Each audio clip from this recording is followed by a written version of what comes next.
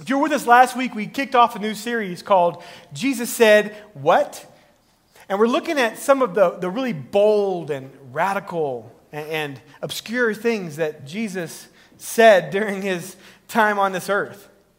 And I imagine if you and I were out walking with Jesus, if we were out listening to Jesus teach, there would be those times where Jesus would say something and we would nod our head along. Yeah, that's right. It's right. Say it again. But then there would be those times where Jesus would make a comment. He'd say something that would cause us to look at each other and say, did he just say that? Did he really say what I thought he said? You know, there was a time that Jesus was talking to the crowd and he was saying that if you're hungry and if you're thirsty, the only way you'll ever actually feel full is if you eat my flesh and drink my blood. And, what did he say? Or there's another time when Jesus said, you actually can't truly love God unless you hate your mother and your father. It's like, hold on, Jesus, I agree with everything you said until this point. What does that even mean? And see, I think Jesus, he does this for a reason. When Jesus says something that's radical or bold or obscure like that, he's trying to draw us into a deeper conversation. He's trying to draw us into something that takes us further, that teaches us the truth about life. And I think it's really good for us in those moments to lean in and listen. There was one day Jesus and his disciples were out walking around and this conversation started between the disciples, his followers, and they started to talk about who was going to be the greatest. And so they're going back and forth, and I imagine it's like some middle school kids talking about who hit the biggest home run over the weekend and who's going to be the starting quarterback when they get to high school, or who scored the most on the math test, or what college they're going to go to. And so they're having this conversation, and in this kind of interesting time, Jesus stops them, and he says something that I just can't imagine. I think every one of them would have just stopped in their tracks and said, what did you say? Notice what Jesus says in Matthew 18, verses 8 and 9. Just on the heels of them talking about who's going to be the greatest, Jesus says this, and if your hand or your foot causes you to sin, cut it off and throw it away. It's better for you to enter life crippled or lame than with 2 hands or 2 feet to be thrown into the eternal fire. Interesting, Jesus. What does that even mean? But he didn't stop. He continued.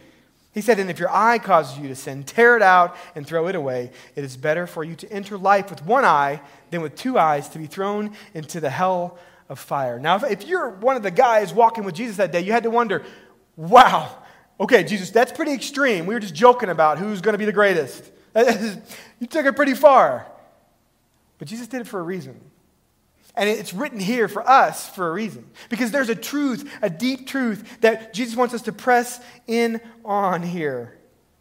And that is this, that he wants to get our attention to see the power and the destructiveness of temptation and sin. I was reading an article this week in the Scientific American Journal, and it was looking at a number of studies done to find a correlation between guilt and shame and some of the challenges we experience in life. And so there was a study done by George Mason University, and they looked at 22,000 different subjects, and they took 108 different studies, and they compiled them together to determine that people that are prone to experience shame in their life, they actually coined the term shame proneness. People who are prone to experience shame in their life typically fall into seasons of depression and anxiety. There was another study done by Baylor University, and it found that for those who are again, shame prone, they fall into general anxiety disorders and often struggle with social anxiety disorder. So simply put, you see this deep connection between mental health, shame, and guilt. And if we think about what shame and guilt do and how shame and guilt deliver these nasty consequences, we have to wonder, where does shame and guilt come from? I think we could come up with a lot of answers to where shame and guilt come from, but I think we know that shame and guilt are often the consequences of sin and temptation. Now, sin and temptation, it's not a fun topic. It's much more fun to come in here and tell a story about Jesus turning water into wine or feeding the 5,000. But Jesus gives us these difficult sayings for a reason. Because he's wanting to teach us something about ourselves and to teach us the truth for life. Something that actually has the power to change our lives. And so when Jesus talks about sin and temptation and he talks about punishment and consequences, often we want to just kind of brush over that and not listen. Or we say, okay, I kind of got it. Or we say, I really can't understand that right now, and we move past. But I think we do ourselves a disservice when we don't lean in and actually hear what Jesus has to say, because it's always deeper than we think it is. And I imagine if I went around the room right now and I asked each of you, what is the biggest challenge that you face? What is the biggest hurdle that you're seeing in life? What is the thing that maybe is wearing you down or treading on your soul or really bothering you right now? And you might say it could be a number of things. It could be insecurities. It could be discouragement. It could be fear of failure. It could be a difficult relationship. It could be one of a number of things. But I would say at the core of that, there is something that is a result of sin and temptation in our lives. And you can trace the rabbit hole to find what that thing is, but ultimately that sin and temptation in our life lead to ugly, nasty consequences which play itself out into our relationships, into the way we actually live our life. So what Jesus says today actually has a lot of importance for us, because some of us in this room right now are walking through a season where, let's be honest, it's really hard. And sin and temptation may be really beating us up. And we're living in this good day, bad day kind of world where we're just waiting for the shoe to drop. We're waiting for that angry outburst again. We're waiting for that bad financial decision again. We're waiting for us to say that hurtful thing again. And then every time we do, we fall into this cycle of guilt and shame and pain and nasty consequences. For others, you may be at a place where you've just kind of given up. That sin and temptation that just keeps coming around and keeps struggling with, you just kind of just accepted it. That's just who you are now, and I'm just going to roll with it. And it leads you back into this place where you're just carrying this weight around you were never meant to carry. And then for some of us, we've just kind of glossed over sin. We just kind of stopped paying attention. We've been a little desensitized to it. Those scenes in the movies, they don't really spark us and make us fast forward anymore. We find that we're saying things that we never said before, and we've just kind of let sin slide. So what Jesus says here, no matter where we are on the pendulum, what Jesus says here makes a huge difference to every one of our lives. No matter how young, how old, no matter what season of life we're in, what Jesus says here actually has the power to change our lives. Because what Jesus shows us here is God's view of sin and temptation, and he gives us the battle plan for how we overcome and have victory over sin and temptation. But I don't know about you, but that's something I want for my life day in and day out. So let's take a few minutes and just kind of dig through this passage. It's really interesting what Jesus has to say. And we'll see how he tells us it can impact and change our lives. So if you have your Bibles, let's grab those. Matthew 18, verses 1 through 9. If you don't have a Bible with you, we've got one in the lobby for you, but we'll also put the words on the screen. Let's look here. Matthew chapter 18, starting verse 1. And at this time the disciples came to Jesus, and they said, "Who is the greatest in the kingdom of heaven?" And calling to him a child, he put him in the midst of them and said, "Truly I say to you, unless you turn and become like children, you'll never enter the kingdom of heaven. Whoever humbles himself like this child is the greatest in the kingdom of heaven. Whoever receives one such child in my name receives me. But whoever causes one of these little ones who believe in me to sin, it will be better for him to have a great millstone fastened around his neck and to be drowned in the depths of the sea." Verse 7. Jesus says, "Woe to the world for temptation to sin. For it is necessary that temptation come, but woe to the one by whom the temptation comes. And if your hand or your foot causes you to sin, cut it off and throw it away. It's better for you to enter life crippled or lame than with 2 hands or 2 feet to be thrown into the eternal fire. And if your eye causes you to sin, tear it out and throw it away. It is better for you to enter life with 1 eye than with 2 eyes to be thrown into the hell of fire." Forefront, this is a tough passage, but forefront, this is the word of the Lord. Thanks be to God. Hey, let's pray together. Father, we thank you for our time together this morning. We thank you for really hard texts like this that are very easy for us to read and gloss over because they pinch us and they sting us and they hurt.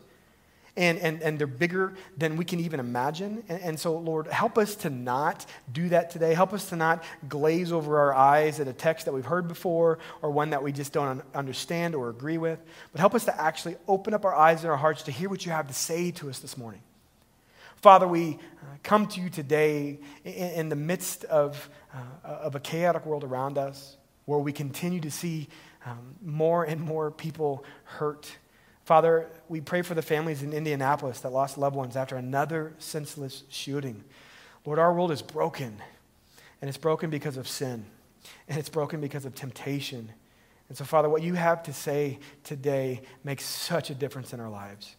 So, Father, be with those families in Indianapolis, be with the families all over the country that have lost loved ones because of these senseless acts. And Lord, we ask you to move in our country, to move in our world, to move in our hearts, to help us to put our eyes on you and not on our circumstances or our situations. Father, it was a tough week here at the church and with our church family. Father, we pray for Sandy Bornheft and her family as her daughter Michelle passed away. Lord, we ask that you just give them a peace and a comfort that only you can give. We pray for Sandy and her family, Lord, that you wrap your arms around them during this difficult time and give them exactly what they need for today and exactly what they need for tomorrow. Father, we pray for the Callenbrook family. We pray for Michael and Karen and Zoe and Micah as Karen's brother, Craig, passed away this week. And Lord, I can't imagine the heartbreak that these families are feeling and experiencing right now. And I know that Zoe and Micah were so close to their uncle. And so I just pray for peace and encouragement for this family, for you to knit their hearts together during this tough time and to rely on you for strength. So Father, we pray that you be with the Callenbrooks. Father, we pray for Darren Ince and Karina and their family as Darren's grandpa passed away this week. And they're back in Kansas at his memorial this weekend. I pray, Lord, that you just give them a comfort to know that he is now with you, that he is in heaven with you, and he is in a place with no more pain and no more suffering and no more tears. And Lord, they will see him again. Father, we pray for Gene Shirley and his family this week. And Lord, it's just a difficult week. Lord, we love you, and we just know that you're here to give us comfort. So as a church, help us to unite together to pray for one another, as Rob said earlier. And Father, stir our hearts and our affections for you and what you're doing in our lives. And we ask, Lord, as we leave today, we look more like Jesus than when we came. And it's in Jesus' holy name we pray. And everybody agreed, said, amen, amen. So this text here in Matthew chapter 18 might sound familiar to you. You may look at this text and say, I feel like I've heard that before, but it seems backwards. Well, that's because this is actually the second time Jesus has said something like this. If you have your Bibles, flip to Matthew 5. We'll put the words on the screen. In Matthew 5, Jesus is in the Sermon on the Mount. And he's talking about how we live out the kingdom life. And he says something just like this. Notice what he says, Matthew 5. He says this. It's backwards, but he says, if your right eye causes you to sin, tear it out and throw it away. For it is better that you lose one of your members than your whole body being thrown into hell. And if your right hand causes you to sin, cut it off and throw it away. For it is better that you lose one of your members than your whole body go into hell. Ouch. Again, like, wow, Jesus, this is extreme. Twice he says this now. So what's he talking about? He's talking about temptation and how temptation can lead us into sin. And so we need to take drastic measures. And in Matthew chapter 5, he's talking specifically about lust. How lust can lead us into adultery. How lust can lead us into pornography. How lust can lead us into places that we do not want to go. So get rid of it. Get away from it. Cut it off. Tear it out. In Matthew 18, he's actually talking about pride. On the heels of these guys talking about who's the greatest, he's saying, look, when you are prideful, when pride sneaks in, you have a habit of overlooking God's people. Pushing them to the side because they don't matter, because you are on your journey to the top. Both sins need to be dealt with because both sins lead to nasty consequences. Both sins lead to places that we don't ever want to go. And so Jesus is really challenging us here to think about sin from his perspective. But it's really easy for us to look over this and kind of move quickly. Especially if you've been in the church a while, you've heard this taught before, you've maybe been through a Bible study in the book of Matthew, or you've heard some sermons on it, and you say, yeah, Jesus, I get it, sin's bad. Stay away from it. And I think it's really easy to kind of put this formulaic approach in. Well, I just stay away from sin, don't get too close, don't rub too close elbows, stay on the other side of the road, and I'll be fine. But I think when we take this surface level approach to sin, that's I'm just going to stay away from it, we're missing what Jesus is saying. Because sin is so much deeper than something we can just kind of stay away from. Because in this broken world we live in, sin is entrenched all around us. And so Jesus is saying we need to be on the lookout because sin is such a big deal. So what's Jesus really getting at here when he says, cut it off, chop it off, tear it out? What is he getting at? He's trying to show us that sin left alone is destructive. And sin, if you don't kill it, sin will kill you. It's really interesting where Jesus brings this up, though. On the heels of these guys talking about who's greatest and this kind of prideful discussion, Jesus brings this in. But there's a reason he does it. If you notice, back in chapter 18, Jesus brings a child over to them. And so he's saying, who's going to be the greatest? And Jesus brings this child over, and he says, I'll tell you, the greatest, you got to be like one of these little ones. And he brings this child over, and he says to them that really, in God's kingdom, the way to God's kingdom, living in God's kingdom, isn't trying to be great, but trying to have a childlike faith, having a trust like a child does. Trusting in God's greatness and not your own. And notice what he does. He takes that kind of picture and that image, and then look what he does in verses 5 and 6. He says this. He says, whoever receives one of these one of these little ones, receives me. And then notice this really tough saying that he says next. He says, but whoever causes one of these little ones who believe in me to sin, it's actually better for them to have a great millstone fastened around their neck and to be drowned in the depths of the sea. Wow. Again, extreme, intense. Jesus, what are you trying to say? Well, I think he's showing us that God cares so much about his people that he'll go to any length to protect them. See, when Jesus talks about the little one, he's not necessarily talking about just that child, although we can imply that he's talking about children. But he's talking about his children. Jesus is talking about God's children, I should say. He's talking about you and me. He's talking about anybody that's ever put their faith in Jesus Christ as a son or a daughter of God, and they are now a little one. And Jesus is saying that God wants to protect his little ones from sin. So those who are leading his little ones into sin and temptation, it's actually better if they would have a millstone tied around their neck. Man, that's hard for us to get our minds wrapped around. But Jesus is showing us God's love towards his people. That God wants to protect his people. And God uses a picture we'll understand. Because if you're a parent, or you're a grandparent, or an aunt, or an uncle, or a teacher, you understand the love you have for your family members. I remember as a kid, my grandma babysat us. My grandma, her name's Margaret Tarwater. She's 91. And she babysat us pretty much our whole life. The most gentle, sweet lady you could ever meet. Most godly woman you could ever meet. Just full of grace and full of love and kind words. But I remember one time she was talking about how she would protect her family. And so here we are. I'm a little kid. My sister's a little kid. We've got our cousins around.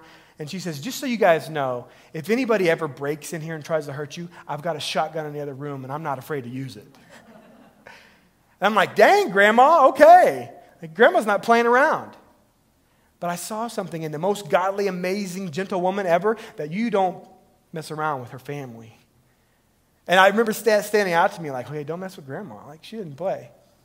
But I think the same thing now too. And if you're a parent or a grandparent, you know it's true. You can mess with me. You can say something hurtful to me. You can come after me. But if you come after my kids, I'm going to go all Liam Neeson on you, right? I've got a unique set of skills, and I'm going to use them. There's something protective in us that God has wired us when it comes to caring for our kids and our loved ones and our family members and our friends. And God feels that same way about you. And so God says, if somebody's leading you into temptation to sin, it's actually better for them to actually lose their life now than the punishment that awaits them. It's heavy and it's intense, but God is saying that he cares so much about us. He wants to protect us and lead us into holiness, and that he judges sin. Now, a millstone, I don't know if you guys have ever seen a millstone. Here's a picture of one. Millstone was used in those days to crush grain. And so you would actually have one millstone on the bottom. You'd have another millstone that rolled through ridges, and it would be pulled by donkeys or some kind of an animal, an ox, and it would actually crush the grain. And it was about 3,300 pounds. These things were, a ton and a half. And so notice the picture. Jesus is saying it's actually better for you to have that hanging around your neck and go into the sea than the punishment that's going to await you if you lead people into sin. See, Jesus is showing us that he takes your holiness seriously. So I think what he's saying here is that God wants us to fight for holiness, and not just in my life, but he wants us to fight for each other. That God wants us to one another, and to fight for our holiness. But it starts with me here. If I'm going to fight for your holiness, then I have to begin by first fighting for my own. And that's where Jesus gives us the crazy saying about cutting off our hand and our foot and our eye in verses 7 through 9. Notice what he says. He says, so, verse 8, and if your hand causes you to sin, cut it off and throw it away. Another extreme example, but Jesus is saying here that it's actually better for you to not have a hand or a foot or an eye than to experience the punishment that comes from sin. And I think Jesus is trying to teach us something about ourselves. But at first glance, this is a really hard text.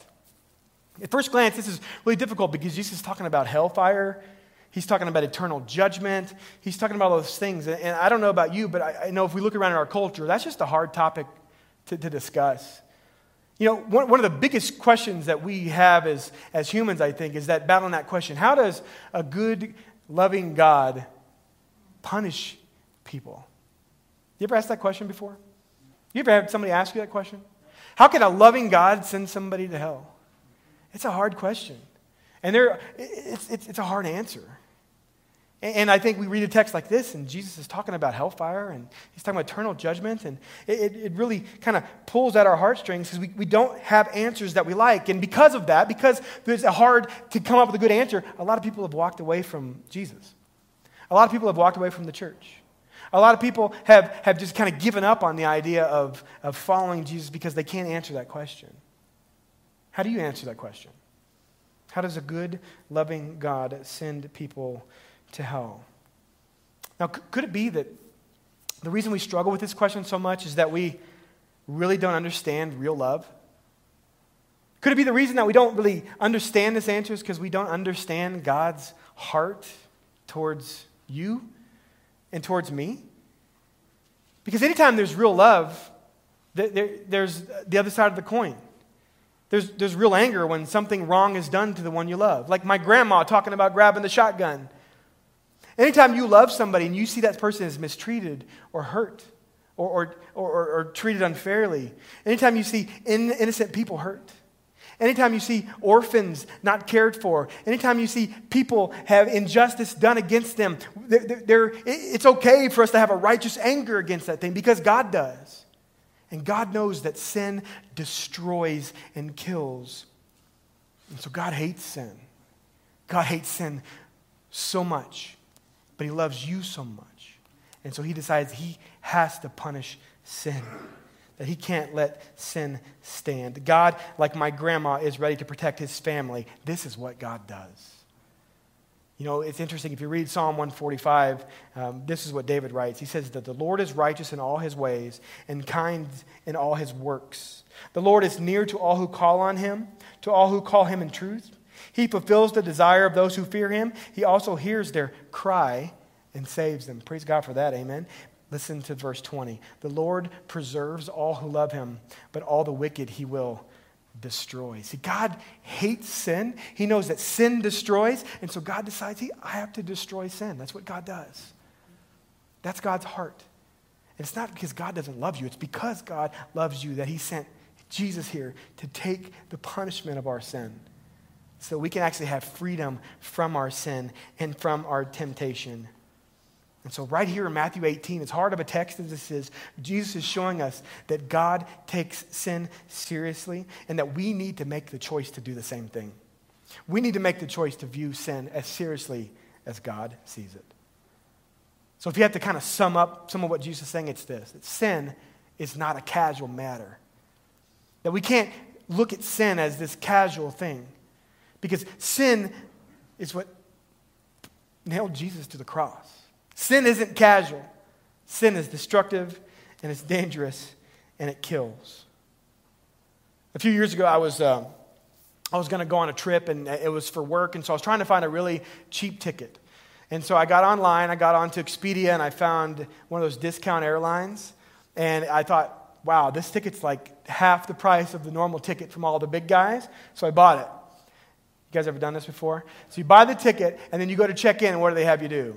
Seat fee, right? Bag fee.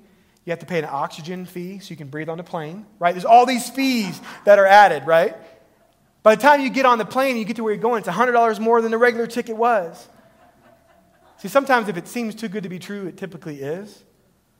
And that's what sin does to us. Sin lies to you.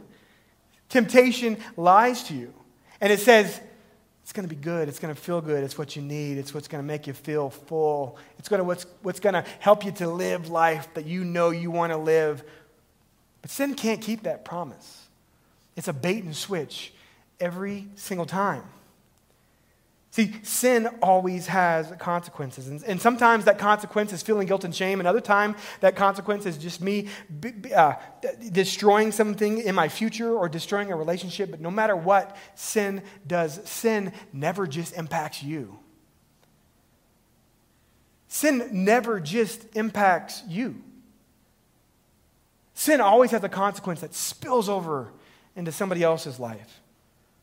I mean, you know this is true. You just think back to your life and your relationships or people around you. How many times have you seen relationships ruined because one person's temptation led them to sin and now the family is destroyed and the kids don't have a mom or dad at home?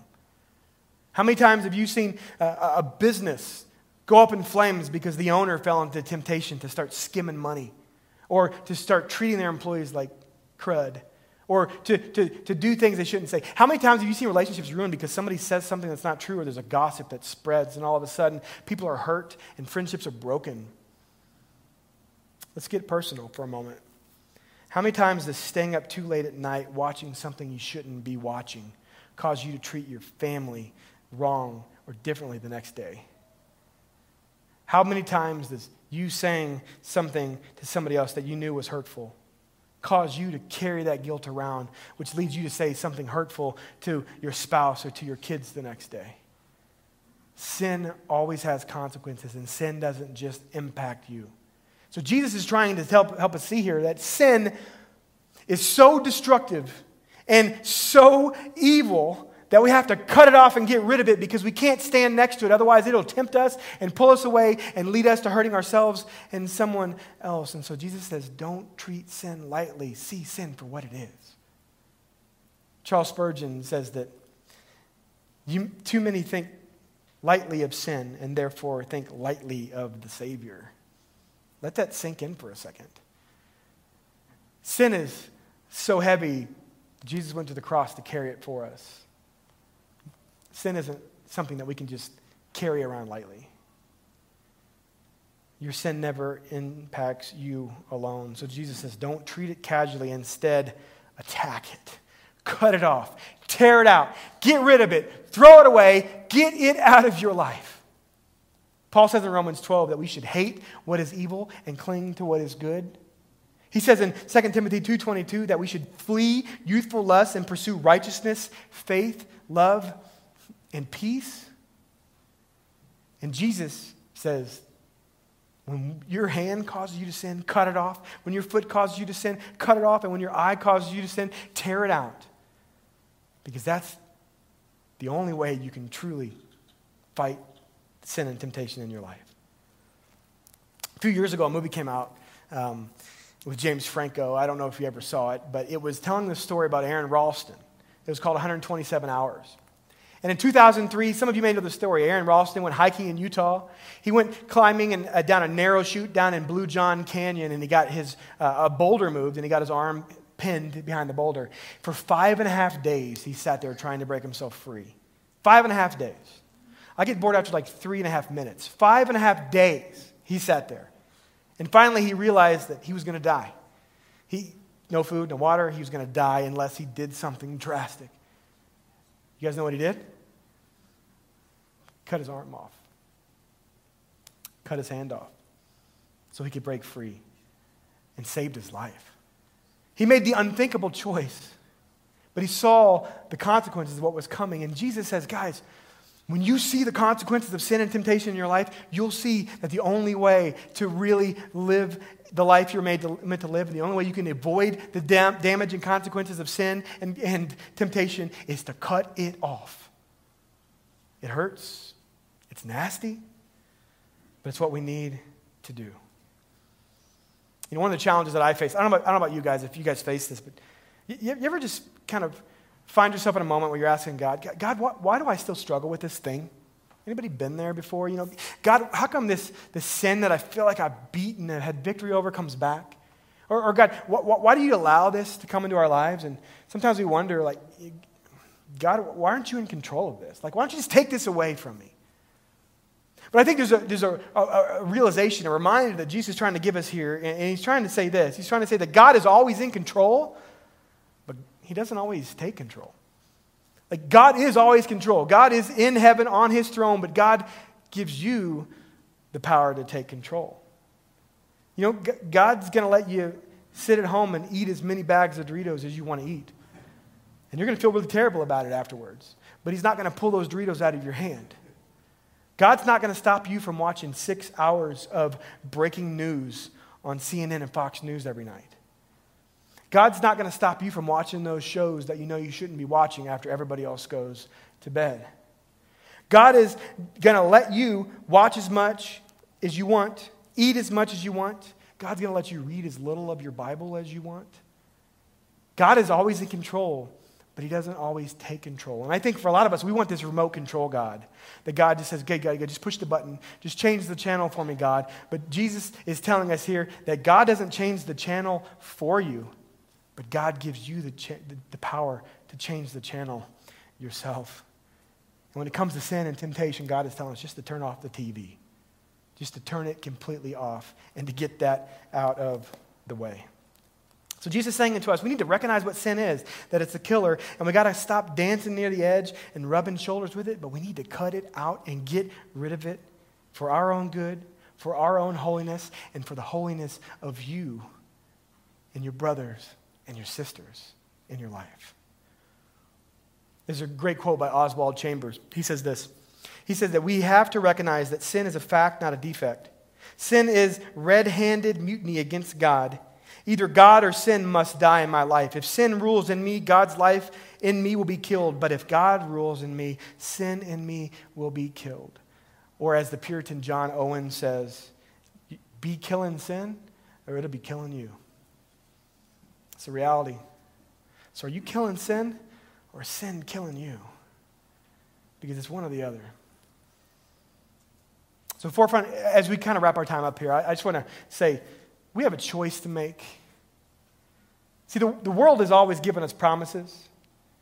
Sin promises you something it can't deliver on. Sin promises that it's going to give you something that's going to make you feel good, it's going to make you feel full, but it can't deliver. But on the other hand, God promises you something in Jesus Christ that delivers every time.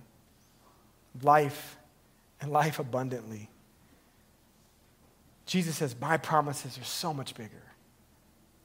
So which promise are you going to believe? I want to close with a story. A couple of years ago, I got a call from Courtney, and it was that my brother-in-law's brother-in-law, track with me, brother-in-law's brother-in-law, had just gotten attacked by a mountain lion in Fort Collins. You guys remember this story? A couple of years ago, there was a jogger and running a trail in Fort Collins, and he was attacked by a mountain lion. Yeah, it's my brother-in-law's brother-in-law. And he says that he was out running, and he heard a rustle in the leaves, and he looked back, and there was a mountain lion chasing after him. Now, put yourself in that moment. So he looks back, and he stands up, and he's got a coat on, so he picks his coat up, and he gets real big and tries to scare it. But that didn't stop the mountain lion, so it jumped at him and grabbed a hold of his wrist, and he wrestled it and tried to hit it with a rock, and that didn't work. And so he gets down on the ground, and he wraps a leg and an arm around it, he pins it down until it stops breathing. A few months later, my sister-in-law and brother-in-law were getting married. I'm at the buffet line, sitting there, getting some food. I look over, and it's the guy. He's got a couple scars. He's got scabs on his face and cut, and you can tell it was a fight. So I had that conversation with him, and he said it was life or death in that moment. The Bible tells us the devil is like a prowling lion seeking to devour. that sin, that he's bringing sin and temptation into our lives. And in this world, it's broken and it's all around us and it's trying to devour us. And so if we're going to fight sin, if we're going to win against sin and temptation, then we have to be ready for the fight. It's going to hurt. And we're going to be bruised and have scars and have cuts and scabs. But according to Jesus, the fight is absolutely worth it. Because it's that fight that Jesus went to the cross for us and freed us from sin. And when we fight sin, when we cut it off, when we tear it out, Jesus gives us freedom and power that we can have victory over that sin again and again and again. So as we close, I just want to ask you, what temptations are you allowing to hang around? What sins are you struggling with that you're allowing just to kind of stay at your doorstep? Because Jesus has cut it off. Tear it out. Don't play around with sin because you're either killing sin or sin is killing you. So this week as we go through our life, as we get back into the regular flow of things, Jesus wants us to keep our eyes up, to watch out for that prowling lion, for that mountain lion that's coming after us of sin and temptation, and be ready to fight.